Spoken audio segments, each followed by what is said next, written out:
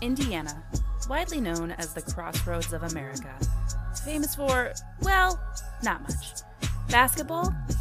Corn? Limestone? But our home state hides a dark secret: the amount of unsolved homicides and missing people. With a population of only around 6.7 million, Indiana ranks 47th when it comes to solving homicides. There are currently 200 active missing person cases within Indiana today. A majority of these crimes run out of leads quickly and go cold for years or even decades. Who are these people? What are their stories? And most importantly, why does Indiana have such a growing problem with not only the crime, but also lack of solving and closure?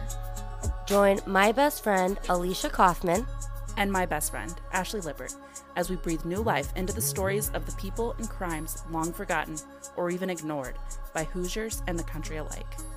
Follow MurdNerds on all popular social media to stay up to date on cases and episodes.